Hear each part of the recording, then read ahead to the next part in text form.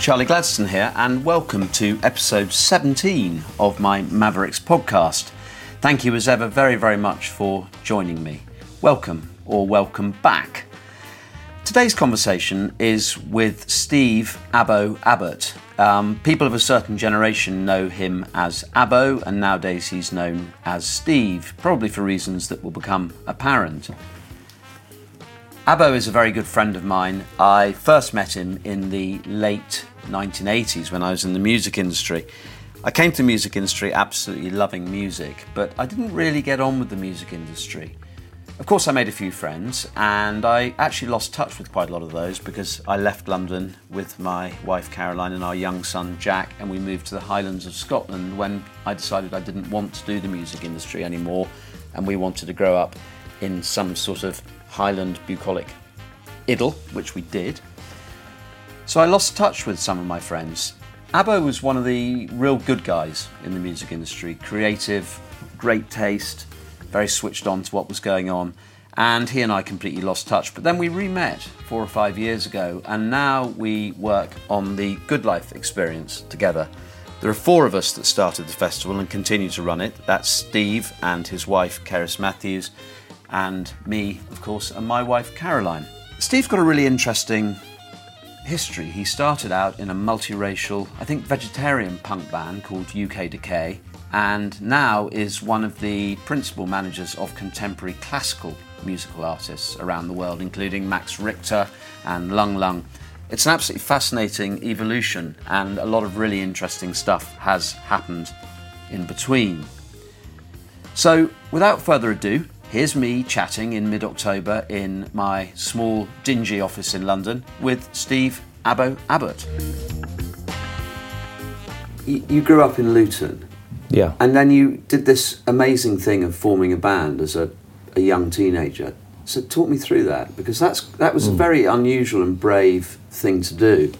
Well, I think I've always, I can't really take credit for any of the major decisions I've made in my life. I think they've just happened. Without sounding too sort of lackadaisical, what tends to happen is, the circumstance I find myself in leads to something much bigger or different. And, I was leaving school with, 5 O-levels, and I went to do A-levels, and then it was work, and I had 3 interviews, 2, one with Lloyds Bank, one with Barclays Bank, and one as a floor person at Selfridges. I didn't get any of the job. And I didn't fancy it. I can't imagine that. It was, my mother bought me a jacket, and I didn't like the jacket. I'd never worn a blazer before, but I'd never sort of worn a formal jacket. And I remember going to the interviews and just being totally unprepared for these banal questions they ask you. Obviously, they've got... And also, if you're wearing a jacket that you're not comfortable in at that age, it's like you're not going to perform well. It sounds trivial, but I felt uncomfortable, and that told me I'd probably be uncomfortable wearing that jacket every day in the job. I suppose it's sort of like, you live in a mining town and you go down the mine, you absolutely hate it. I'm sure a lot of miners did. But the hat didn't fit, and that jacket didn't fit. So it wasn't right. And, the army were, the fire brigade, the police, they were the sort of places that I suppose I was the perfect fodder for, where I'd come from. But again, a lot of people point to that one person in their life that changed their life, and I had 2 actually. An English teacher at school called Mr. Owen that was incredibly strict, hence he commanded respect with physical violence from the classroom. And we studied Henry V and Dylan Thomas under Milt Wood. And then chess was probably my main interest growing up, collecting records and playing chess. And through the chess team, the chess teacher, Mrs. Gain, was also the drama teacher. And one day I was doing impressions of the teachers, particularly Mr. Jaffrey, our chemistry teacher from Pakistan. And she said, "Oh my God, you should be an actor." And I said, didn't really understand what that was all about. And then she started to put me into sort of school plays, and then we sort of won a few competitions, and then I found myself acting as the first voice a theatre in Holborn. So parallel with that was the advent of punk rock. Okay. And, punk rock for me was more, I was excited by the music. I was bored with a lot of the music that was out there at the time. Well, just spooling back, you said just now, like the army and things, were the sort of that someone like you, the sort of job that someone like you. What was your background? Well, the background was just, two working parents, 3 elder sisters, and the telly ruled our house, and the TV went on. My dad came home from work. He was an engineer. The telly went on, and that was it. Everyone sat in front of the telly, and I just didn't enjoy it. And I had to start reading these parts I was learning.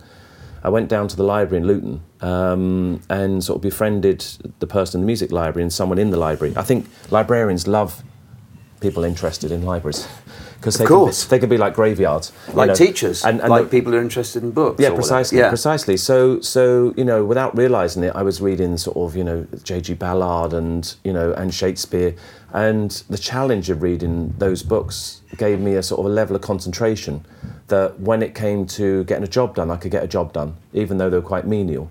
If I had to at school do homework, I would do it, and I'd really take great pride in it, much to the offence of a lot of the other people in my class. They were really offended the fact that I actually was interested in doing a quality job. They were like, "Oh no, I haven't done my homework." Okay. So you're not that comfortable with the sort of what's going on at home culturally, as it were. And you're collecting records. And what sort of music are you listening to at this stage? Motown and reggae was a big changing point. And this is about 1977, or? Yeah, that would be 77. I started collecting records in 66 because my sisters used to buy me them for birthday presents because they wanted them. Yeah, and we grew up in a very Farley Hill, the estate I'm from. People talk of it in hushed tones like it's some sort of open prison, but it's not. The community there, which is why I love living W11. The community was so strong. If somebody's parent died, suddenly all the parents were helping out. But it was. This is in Luton. It was seen as being kind of really dangerous, or this estate was, Irish, Scottish, then Indians, then Pakistanis. There was a few Polish families there. There was the odd English family as well. But it was what was great about it was, I didn't know what racism was really until I left our own sort of environment. It was quite shocking when I found that people were denigrated for their cultural backgrounds. It was quite shocking. I still do find it shocking. In fact, my children do as well. I don't know if it's something in the blood or whether it was that I passed that on to them through the way I discuss the world we live in. But the great thing about it was you left the estate, you could get on with anybody. We became friends, from very different backgrounds. It was quite easy. Yeah. Same way, the English teacher was opening up my world to language, and that understanding that language also gave you access to worlds that perhaps wouldn't be particularly attractive even at the age of sort of 14, 15, 16. But Dylan Thomas, what was brilliant about Dylan Thomas was obviously now I see it as being very, very Welsh, but at the time with a Welsh English teacher it wasn't unusual. It was just a passion that he had for the spoken word, and the same way through the drama teacher, an interest in, Cat and Hot Tin Roof and the plays we were doing. It was brilliant because it just it gave the chance when punk rock came along. I felt it was something that your I just sort of antennae were into. out. Antennae were out. Yeah. But also I had the language. Because you've got to write songs. Yeah. So what was it in punk that was speaking to you? Was it the fact that it was shaking things up, or was it that it wasn't discriminatory? Or well, it wasn't discriminatory. People. I don't think that people really understand what life was like in those days unless you were living it. Where you would get beaten up. For looking at someone. For looking at someone, yeah, and where a puff would be be an absolute put down. And it was like. People didn't really understand what the word meant, and worse for me was really the racism. And what I loved about punk was its close proximity to reggae, because you had this exciting music that was so, it wasn't inclusive, it was something with open doors that anybody could, be part of. And you didn't have to be in a band, you could be in a band, you could express yourself the way you dress, you could just, there's plenty of hippies going to punk gigs as well. But what I loved about it was everybody was invited, it was a big party. It was a revolution that everyone's invited. So did you form UK Decay? Was it your It was band? a band called The Resistors, and they were a local in the sixth form college, a local band doing a couple of gigs, and they weren't happy with the guitarist or the singer. So I joined as the guitarist, and I wrote the songs as the guitarist. But then the singer we had from St Albans, he just didn't turn up one day to rehearsal. And again, that whole thing that I've always had in life is like, you've got to commit to something. And that was it for me. Him not turning up before we had a concert 2 days later, we just told him not to come to the concert, and I sang, which I wasn't really a singer, with the idea that we'd get someone in later, get through this gig at the local arts club, in front of like 30 people. And then it takes on a life of its own because, in Luton there wasn't a civic centre. When bands did come local, like The Clash played in Dunstable, the building got wrecked. It wasn't a live music scene. So the fact that we were just playing music in pubs and event spaces, people went because they were bored. It was that old punk thing, I'm bored, so what should we do? Oh, we'll go and, hang out, make some music and, make some mayhem. I didn't drink as well, of course. I didn't drink till I was 35. So that was quite a strong, I suppose in the sort of socialisation process that I was part of. Drinking, I saw as something that was very unattractive. A, because you were unfocused. B, because quite a few of my friends had alcoholic fathers and the abuse that went with that we didn't really talk about, but you knew about it. And I just didn't see an attraction to it. So UK Decay formed after the Resistors? Yes, yeah. But there were interesting things about that, because you didn't drink. Yeah. You were multiracial. Yeah. You weren't involved in drugs. Yeah. You were vegetarian. Almost vegetarian. I became vegetarian just after the band. Okay. But we'd pretty well lived on chips. So it's funny, isn't it? Because I think when people look at punk from the outside, they just think of white kids making a lot of noise. Nihilism. Taking drugs. Yeah, nihilism. Yeah. But so was it a kind of conscious decision to do something different, or did it just come from what you were talking about on the estate? Yeah, the flower was being watered by different people, and that flower sort of first started to bloom with the growth with the advent of punk rock, because it was just going on. And like I said, I'm not someone that really puts a lot of thought into what direction I'm going. I mean, the one thing I've learned now is to not always take the fastest, shortest route to something. In those days? In those days I did. You did? Just do it. Okay. It's in front of but you. So how did you get... So you became one of the... you probably won't admit this, but one of the biggest and most influential punk bands around. I definitely won't admit that.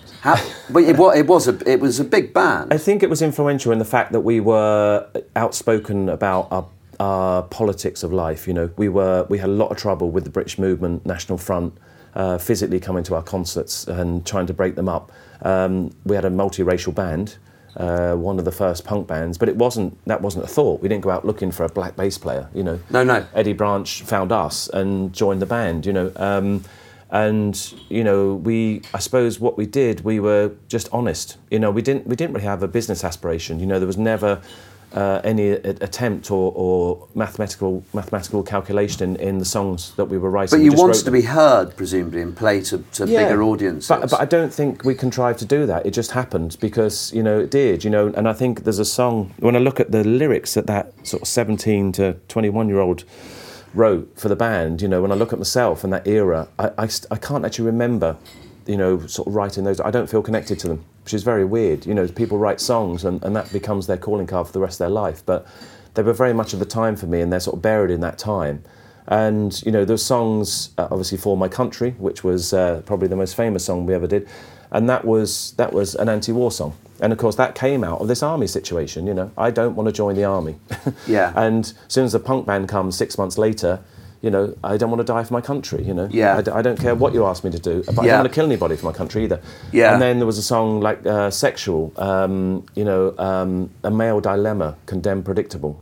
I wasn't sexist. I'd grown up with 3 older sisters. I'd have the crap beaten out of me if I was sexist. But people just presumed, oh, you're male. Did you get a record deal quite quickly? We did, yeah. We put our own records out. Again, it's one of those things, it was in front of us, people were doing that. So entrepreneurial, though. So we did, yeah, but it wasn't conscious thought. We want to put a record out because the people that come into our concerts want to buy our music. So we recorded with another band, did something called a split single, where we pulled our money. They had 2 tracks one side and we had 2 tracks the other. We called it the split single. And we put it out. It was reviewed by the NME, by Charles Sour Curry and Danny Baker, as the worst punk record they'd ever heard. And this was like our 2-year search to find the worst record, and that was it. But we had our own little box in the review. People saw it, and people bought the record. And we were coming down to Rough Trade Shop, to Jeff Travis and the shop just around W11. And as fast as we could print them, they were selling them. They were selling 200 or 300 a week at one point. So, we sold about 4,000 or 5,000 of that first single. And then a label called Fresh Records, who were looking for bands, sort of basically signed us up to do some singles and an album. And then you end up touring literally all over the States. Europe, then we went to the States, we played here with the Dead Kennedys. We went to Europe. I had another stroke of luck. Luton's twin town is Berlin. So I went on a student exchange at the age of 16. Maybe that was the Bowie connection. Yeah, well, he was, this is when he was discovering Berlin, and of course, the soundtrack to my going to Berlin was the Low album by David Bowie and Heroes that had just come out. So I went to see Hansa Studio. I was there for 2 weeks. It cost £80. I'd never been in an aeroplane before. So I was 16 and it was so exciting. And I realised that Berlin was probably the place I'd like to live. And that was the next stage with the band, was I realised you could do it anywhere. I signed a publishing deal with Cherry Red. That gave me enough money and I moved to Berlin. And then the band toured America several times? Yeah, well, we did one big tour of America, and that was with the Dead Kennedys, Black Flag, DOA, Circle Jerks, Flipper. We played with a lot of great bands. The problem was we weren't thrash punk band, we were quite slow. Yeah. So, I think we did about 30 shows, and at least probably 8 or 9 we got canned off stage. So you were playing quite slow music, and one of your definite claims to fame is that you're alleged to have invented the word goth. Yeah, well, I can claim that, rather embarrassingly, but that was a journalist, Steve Keaton from Sounds, realised that we were building this audience that wasn't dependent on the media, because their reviews were so awful across the board, He started to champion us. Whether he liked the music, I don't know. Whether he just felt sorry for us. But he started to champion us. And the audience was expanding rapidly. We were going from playing, 200 clubs to 1,500, 2,000. But, apart from John Peel, it wasn't on the radio and you couldn't read about us in the press. And we'd, the example of The Clash, we would never do a TV show unless we could play live. And there wasn't the platform for that in those days. You had to mime on every TV show. So we built this following, and I used to always wear black clothes, so did the band, because when you're touring, especially at the age of like 17, 18, 19, you're not particularly au fait with washing clothes. You take a toothbrush and occasionally a razor for that once every 3 months shave when the few bristles were showing from the chin. But that was it. Black clothes were the way to tour and not have to wash them. So also, another author I've become enamoured with is Edgar Allan Poe. I just love the imagery of his language. I know it's not highbrow, doesn't matter. The great imagery. Rue Morgue, The Black Cat was one of our songs. So I took a lot of lyrical imagery from Edgar Allan Poe. Yeah. And used them as analogies, for our everyday life. We had one song, Unexpected Guest. We had a burglar broke into a house. We had nothing to steal. He didn't take anything, but the fact he'd been around the whole of the house was very creepy. Horrendous. Oh, yeah. I know. I mean, I saw this analogy with those, the stories of Poe and the likes. So we had this imagery of, the darker side of life. We were wearing black clothes, and Steve King said, "Well, what is it? What are you? Because you're a punk band, but you're not, a hardcore punk band. You're not a thrash band. You're not like a Clash sound alike." And I said, "Well, it's like gothic rock." And that was it. Just that one line. So he put the headline in the feature, and it was in Belgium. He interviewed us somewhere. I think it was in Brussels, and the headline was Punk Gothique or something. Right, and okay. That was it. And then suddenly a lot of the bands that were supporting us started to call themselves sort of goth bands. Yeah. How amazing. Yeah, so it was a trivial, I don't think But it wasn't I've ever trivial, said it before. it was pretty literal, I think. Well, but it wasn't any thought went into the comment, and it was suddenly out there. Thank God it wasn't the days of social media. So it took a few months. But people were coming to our gigs and saying, "Oh yeah, we're goths." Amazing. And I'm like, "What do you mean?" And they said, "Well, you're a goth band." And suddenly lots of other bands on our scene were sort of labelled with this goth tag. Before we move on to talking about things that aren't punk related or about Steve's early life, I think we should just have a little blast of UK Decay. So here is a section of probably their best known song, For My Country. For my country!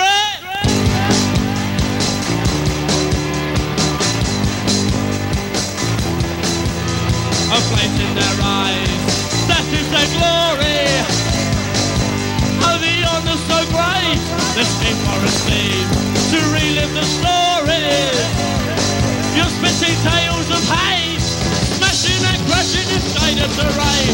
Count up the memories, we'll go back again. For the honour, I don't just why His Majesty's pleasures may honour to die. For my country! For my country!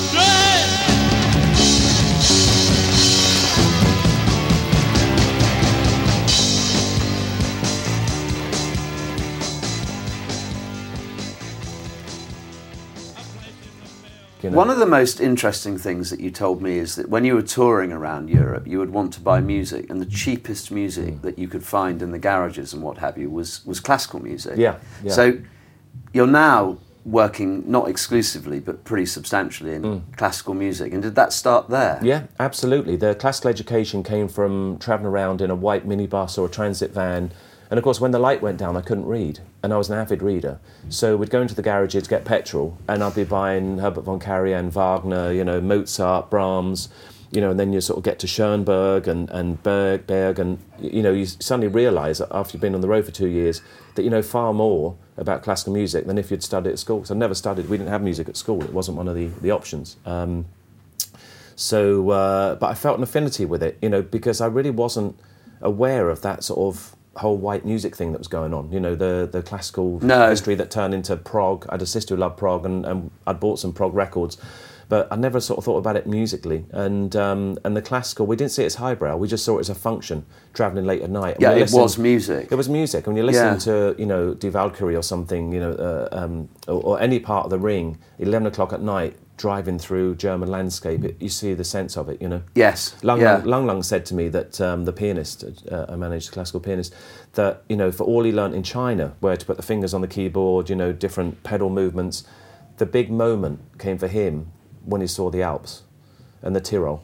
And then he realised that all of this music, the well of inspiration that had gone through sort of Thomas Mann into sort of Wagner, Schoenberg, and of course before that Mozart, that whole imagery that went with it was so integral to that music that you can never learn that in China. And so now you're managing Lung Lung, and you work with Max Richter, and so some of the biggest contemporary classical musicians in the world. Do you think that was always your destiny from those moments? Well, again, it wasn't predetermined by me. I certainly didn't do anything to set, intentionally to set this up. But I did find, when I finished in the band and I started a record label, I was as keen to sign classical music as I was alternative rock music. Right, and that's when we first met. But I I had no idea you were interested in classical music at that stage. Well, I probably didn't go around my cassette collection. I didn't have a car. If I'd have given you a lift. When I got a car, it was... So that's where you are now, but then in the interim you ran your record label, which is how you and I first met, but you've also worked with extraordinary artists like Mercury Rev, and most notably, of course, Jeff Buckley. So tell me a bit about the Jeff Buckley thing, because he must be one of the great sort of mythologised, the greatest mythologised artists. Everybody loves you when you're dead, unfortunately. And I think, with Jeff, he found success in the UK, France, and Australasia in his lifetime, but America just wasn't really interested. And I remember being at his funeral in St Anne's in Brooklyn, and it was one of those moments where I looked at the people in the room and you realise just how important he was. There was a singer of Soundgarden, there was the highest ranking woman in Sony music in the world, there was Marianne Faithfull. There's all these artists across generations and people in the business. But it was kind of too late by then. It was too late, but that was really the start of it for his sort of music career. Right. But what was a shame was that Jeff just wanted to be loved, and he wanted his music to be loved. So what was your relationship with him? Well, we were mates. I met him totally by chance again. I was going out for a drink with my lawyer, Lauren Chodosh, and without telling me, she'd started dating an Irish barman. I think she was embarrassed to tell me that she was disappearing into a bar every night. So she disappeared into a bar. I went to the Knitting Factory. I saw a band called Gods and Monsters, and Jeff was playing the guitar. And the band played their set, mostly friends, about 30, 40 people there. And Gary Lucas, the singer, wouldn't come back on again. But Jeff came out with his guitar and just played 2 songs. And he shredded the guitar. And it was the guitar that hit me more than the voice. and he did, I can't remember, it was Mojo Pin or Eternal Life and one other song. And as soon as he came off stage, he walked up to his girlfriend. Gary Lucas was furious, and the rest of the band, that because he'd stolen the thunder. Yeah. He walked up to his girlfriend, put his arm around her, and I sort of tapped him on the shoulder and meekly sort of gave him my Big Cat Records card, you know. And I had no understanding that there was a family history in music or anything. I just was blown away by him. And then I heard nothing from him. And then, in those days, of course, no mobile phones. And I had an answer phone in my apartment on 129 First Avenue. I came in about 2 weeks later, and it's, hey, it's Jeff, man. I met you the other night at the Needham Factory, and wonder if you want to get together, blah, blah. And I got together with him, and we had a mutual love of Guinness and music. And he was a big fan of James Brown, Al Green, all sorts of a real diverse area of music, you know. And most people in those days were still quite, you know, tribal and compartmentalised. Oh, completely. In the yeah, music. You could only really like one type of music. So we would go out, and I'd obviously started drinking by then, and we'd drink Guinness at a place called Tom and Jerry's that had a great jukebox, ironically programmed by my lawyer's boyfriend, who now married Jez Harkin. It had a great jukebox there, from the Vienna Boys Choir through to, you know, Al Green, the Jackson 5 Christmas album. And we'd put them on, and of course, what amazed me with Jeff, he could mimic anything. You know, right, so, okay. When did you make a record with him? Well, actually, I never did. He was playing at Chenet, and then about 3 months later, there were limousines outside, and the record companies were coming to see him because the word was out that this guy had a phenomenal voice. And, you know, I was just sort of pushed to the side, really. But Jeff promised me that he would make a record with me. And I had a friend, Michelle Anthony, who worked at Sony in the upper echelons there, and she'd become like my mentor in the record business, because I was this sort of eek from the Lower East Side with I suppose, a love of, you know, like I say, John Taverner, who I just signed, you know, of all types of music. And so through her, she managed to talk to the boss of Sony and say, look, you know, they have a relationship, Jeff and this guy, and he wants to put this live record out. And rather than us try and contrive something, he's got a real record label. Jeff had promised it to him. And so we put the record out. Okay. And of course, they put it out in America, and it totally flopped. We put it out here and sold over 5,000 the first day it came out. As fast as we could make them, we were selling them. How amazing. Why? Just because the press had caught on to it and they were really important? The press, we brought him over here. I did a Radio 4 documentary called The Grace of Jeff Buckley, and that's still available, I think, on it's a brilliant programme. And that is about when he came to London, you know, and it was meteoric. Just, you know, almost street by, everywhere he played, you could feel it sort of moving street by street, sort of word of mouth, you know. And, you know, it was just, he had his amp, he had his guitar, and I had a convertible white BMW and with a radio in it and a CD and cassette player, and we travelled around the UK doing these gigs, just the two of us, just as kind of friends. Obviously, him just playing. Thank God. I dream of getting on stage. It wasn't with a him. sort of Buckley UK Decay. No, hybrid. He didn't know I was in a band for a long time, and then when he did, he bought the records and took the piss out of them. He had various versions, but you know. Being with him, it was the person. I love the person, you know, I really do. You know, it's someone that you know, the fact he made music, you know, was a big add-on, being a music fan and having a record label. But as a person, he was absolutely brilliant to be with, because there was never a dull moment. He could always, you know, if he saw somebody he fancied, he'd basically do. It could be 1, could be 5, until he got their interest. 1 to 5, a dozen songs from James Brown live at the Olympia, and he would do the movements, he would do the voice, he would do the guitar, and whoever he was trying to charm. But I didn't see it ever fail. You know, this is, you know, everyone from sort of girls from Grimsby to models from Paris. You know, so he basically had just complete certainty about his fearlessness. Does that make sense? Well, I mean, he was completely fearless, and he had total certainty fearless about with music. But always feared his father's fate. And he only met his father once. Properly met him once. Yeah, okay. Talk us through his father for people who don't know. Tim Buckley was a folk singer from the sort of California scene of the late 60s. And he made seminal records. A lot of people know a song from The Siren, which was Cocteau Twins' This Mortal Coil. Yeah. Cover version, sorry. But Tim was a great singer-songwriter. I didn't really know him, I must be honest. I discovered him through Jeff, but Jeff never liked to talk about him. he only talked about him once to me, and that was when he smashed the radio in my car when they kept calling him Jeff Buckley's son. He's coming on the radio station. Tim Buckley's son. Tim Buckley's son, sorry. Yeah. They didn't say the word Jeff. Tim Buckley's son But is coming on the radio. Tim Buckley's legend was growing at that point. Yeah, it was. Yeah, well, he was a great songwriter and he died young. So he died of a drug overdose. So, a bit like Jeff, he struggled in his lifetime to get the acclaim that he obviously deserves in retrospect. But that sort of formed his character. There was a nervousness to Tim Buckley that he turned to drugs, And Jeff used to drink a lot. I mean, he used to smoke the odd weed, but it used to ruin him. He'd have a joint and he'd be ruined. He'd be a mess on the couch giggling. So it was sort of like that always hung over him. And he wrote a song called Dream Brother, which he came in and played to us as Michel Anthony, Dave Laurie's American manager, myself. There's about 4 of us in the room. And this was the last song, Grace, that he wrote. It needed one more song. He knew it needed bookending. He needed one song that could sort of, I suppose, tackle that big question for him, which was his father and his relationship. And if you look at the lyrics to it, knowing that it's Tim Buckley and a son that was sort of deprived of knowing his father, it's heartbreaking.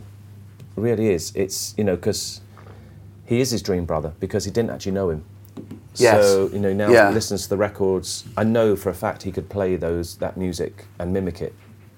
Just before we kind of move on, because there are a trillion stories here, did you have a sense that he was truly great, or did you just like hanging out with him because he was just awe-inspiring, charismatic, and well, he was brilliant? Charismatic. Yeah, I don't even know if he was inspiring. He was more like a fun mate to hang around with. It was the class comedian. It just happened to be, and he was a great guitarist. And this is something that never gets mentioned. If you saw him play the blues, you would think you were listening to John Lee Hooker, or even better, Lightning Hopkins.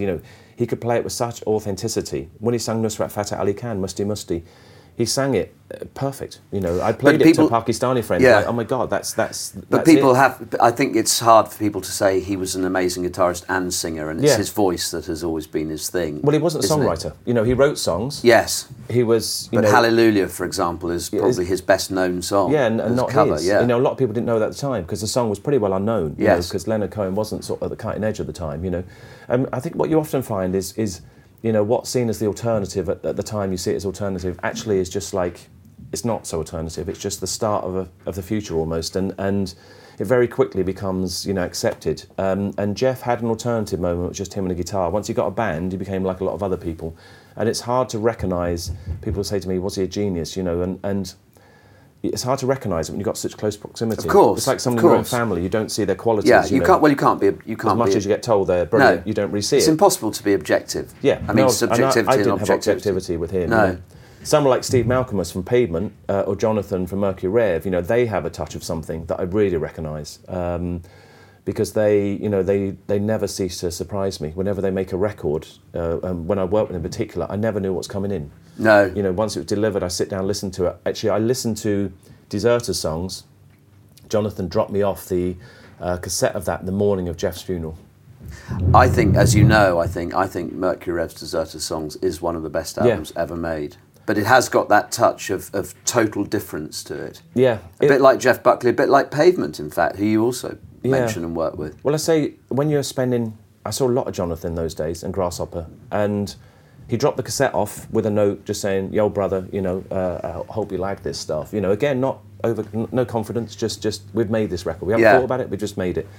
And I was 10 minutes late for Jeff's funeral because I listened to it twice. I was living almost in the Soho Grand at that point. So I moved out the apartment in the West Village, the Lower West Village.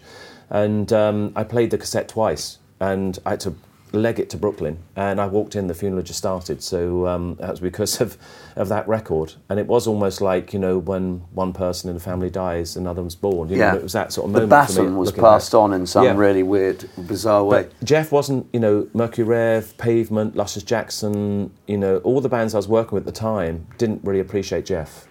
They thought it was too mainstream. Yeah, too traditional, I suppose. Too traditional. Rooted in tradition. I took them to see him, and it's like, that Jeff Buckley, I don't know why you've signed him. And, it was across Will Oldham, Palace Brothers, King Bill, Bonnie Prince Billy.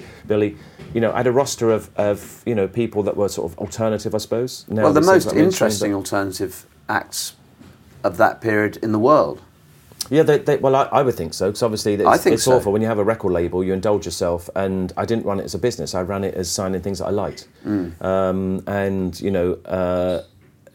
from John Taverner to, Pauline Oliveros to Pavement to Mikey Dredd and Augustus Pablo and Junior Delgado, 3 reggae acts. So it was so eclectic. And everyone said to me, when I did a few interviews I did, people said, well, are you trying to maximise all those different markets? I said, no, I just like the music. It was never a marketing decision signing music. And I think the same for you. You signed things you really loved, didn't you? I did sign things I love, and I also, like you, I think, and this is a good sort of segue into the present, but I mean, I work on things I love. Yeah. And if the money can come after that, that's really a bonus. It's a top byproduct. I mean obviously we need it, but I mean, I have to. I couldn't work in something I didn't love, or with an act I didn't love. Yeah. But I mean, so one of the things which, I mean, there are two sort of things which particularly interest me at the moment, and one is obviously the good life experience, and we can have a chat about that in a minute.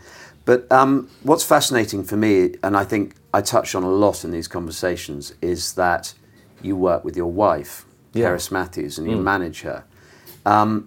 It's and she has had an extraordinary career in that she's been successful as a singer in a band, and now she's a very successful broadcaster and author.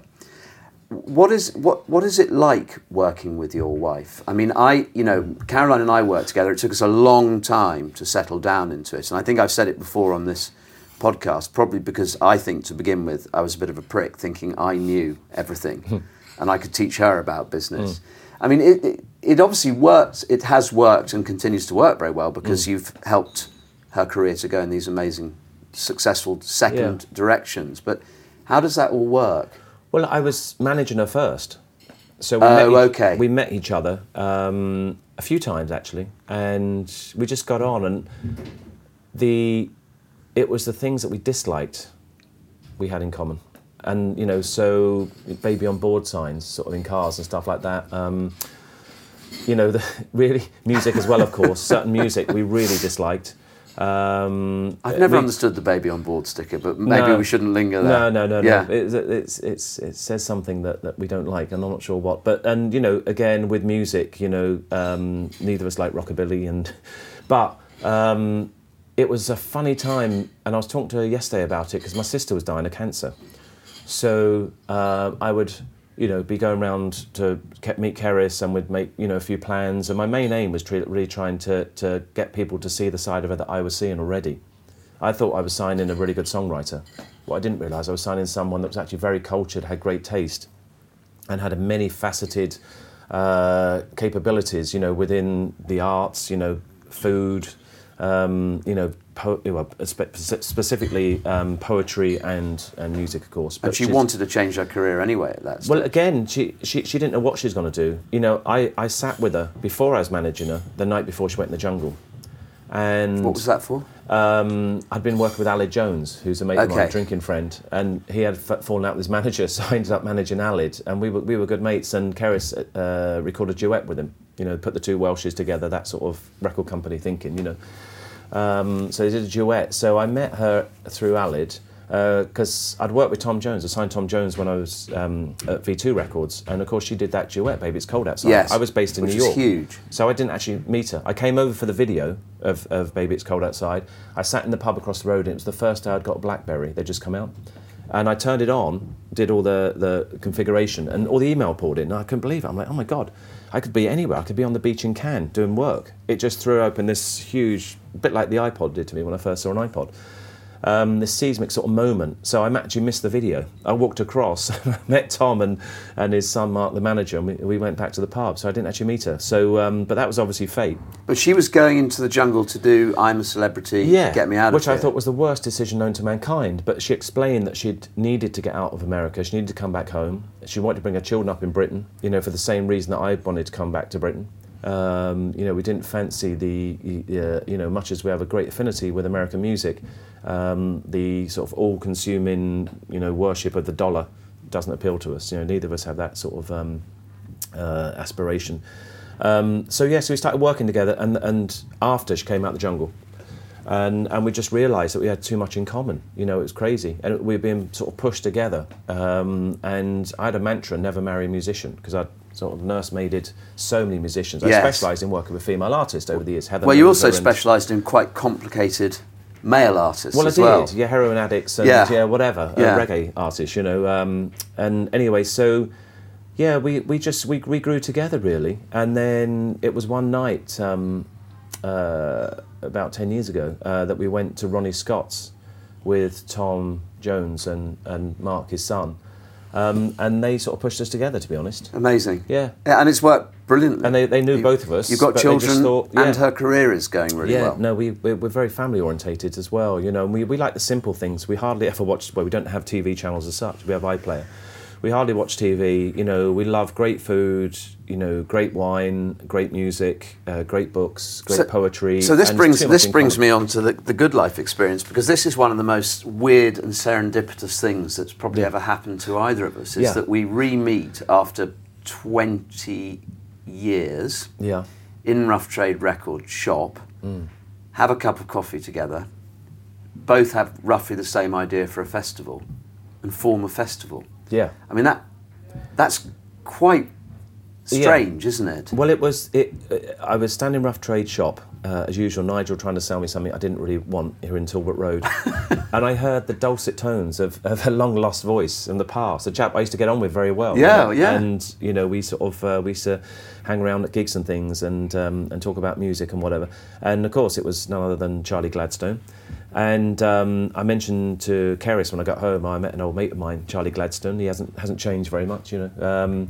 Seems the same chap. I'm meeting him. We met up, and then of course I think a few weeks later we were driving to North Wales, That's and right. I called you up and said, "Oh, are you in Harden?" Because you said you were up there and whatever.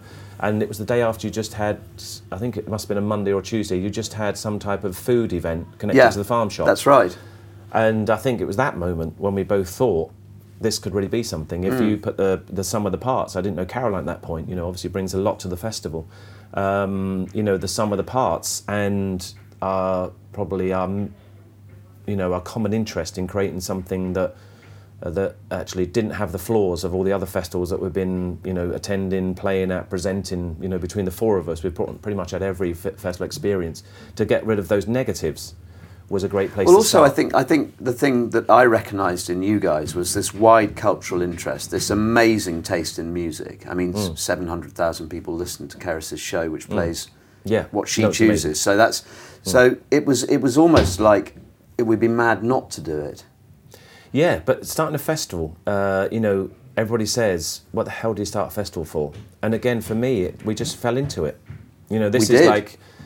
Well, we'd had our first edition within about 6 months of that first meeting. Yeah, that's right. Yeah. We did it quite quickly. Yeah. And it reminds me very much of, there was a Martin Gilbert book I used to love when I was about 15, 16. I think it was the causes of the Second World War, how the world fell into war, you know.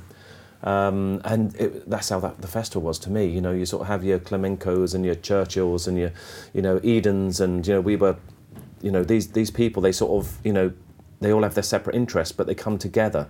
And a different moment in time's created, you know, and I think that's very much, without sounding too pretentious, what the festival was like. I think also the moral of the story is that if you're going to be entrepreneurial and creative, you have to not overthink things, don't you? Yeah. You have to kind of feel it somewhere in your heart or your guts. I think when you don't, and give it a go. When you don't, it's a recipe for problems. Well, I think if you overthink it, you probably don't do it. It's the answer. True. Yeah, I suspect. Yeah, no. Obviously, festivals are notoriously temperamental. You know, success can be determined by the weather. You know, regardless of what you do behind the scenes, it can be determined by, you know, one big mistake in talent. You know, pulling out that can ruin people. So it's a funny business to get into, probably so late in life. But like I say, to me, you know, it wasn't the quick route for me to get to you know, being involved in the festival. It's been a long scenic route, and all the things I've seen have now so informed, you know, how we work with this festival. And I absolutely feel the same. I feel like, you know, we've got a long way to go, but I feel like all roads have led to it. It's really weird, isn't it? Yeah, all of our skills seem to be thrown into, you know, our mistakes and the positives at the back of the past seem to be thrown into this festival. And, you know, I think the Good Life experience, you know, I know you feel the same, is that moment in your life where when it's finished, I don't think I've ever felt more satisfied, apart from having children. Totally agree. Or Luton beating Arsenal in 1988 in the Litwoods Cup. No, it's bigger. It's bigger for me than any Liverpool victory, I can tell you. I mean, I totally agree, and I think it's that thing of having thousands of people who all say that was good. Yeah, that was really good.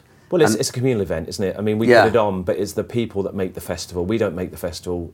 We don't make a success. We don't really make it what it is. It's when people come along and engage with it, and I think that's that's the really interesting thing about it. It feels to me like all 5,000-6,000 of those people are in the same zone as us. Yeah. They're in the same headspace. Yeah. Well, it's that great moment when you start a new school. You find your friends, and they're the ones that you have a common interest with. And it sounds corny, but I talk to a lot of the people at the festival. 99% I've never spoken to before, but there's a common interest there. They're Definitely. there. They wouldn't be there otherwise. They want to find what we've found. Yeah. And to come and no, you're right. I mean, it does sound a bit wanky, but it is absolutely true that it is the people. Yeah, and it's I suppose for us, because everything is curated by the four of us, there isn't anything there that we don't like. So I know. we're not even from the pizza guy right the way forcing your taste on them, I think so long as we continue to do that, it will continue to work. Yeah. The minute that we abdicate responsibility for choices to someone else, or we allow ourselves to be watered down. I mean, it's like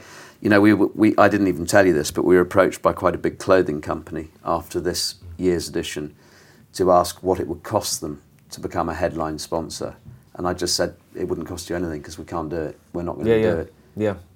It would be wrong. And that may be immediate commercial. In the immediate term, that may be commercially nuts, but in the long term, it's right. Well, I think a good example, for me, I'm a vegetarian, but, certain fields there, they're burying sheep and cooking them and, killing bambas and things. But it's, it's that... I've grown up, I think it's where I come from, where you just accept people have different opinions and different cultures. That's right. On the food stage, we have a vegan chef, followed by a meat chef, followed by a vegetarian chef. Yeah, we all need to get on.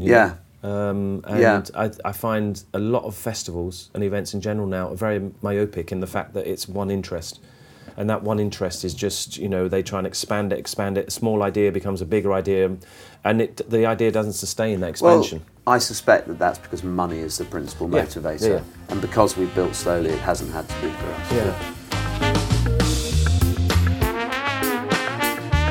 Well, I thought that was a fascinating conversation. I feel in a weird way that we've hardly scratched the surface. Steve is such a modest guy that you don't really get any of this stuff from him unless you tease it out. I feel in many ways there's probably quite a lot that we could have chatted about, particularly as I'm very interested in music, but there's more than just music there. I hope you'll agree. So maybe we can talk again one day. Thank you very, very much to all of you for joining me. I started this as a hobby, and it still is a hobby. I love doing it, but it's incredibly gratifying that so many people have listened to it and make so many nice and generous comments. I hope you enjoyed today. Thank you very much to you then for listening, and thanks to Abbo for talking to me. Thanks also to my friend Jim Friend for doing the editing. Before we end, I think we should probably go out with a little bit of Jeff Buckley, don't you? Jeff Buckley was a remarkable character, and I imagine that many of you listening will know him. If you don't, do investigate him. There isn't a vast wealth of recorded material out there.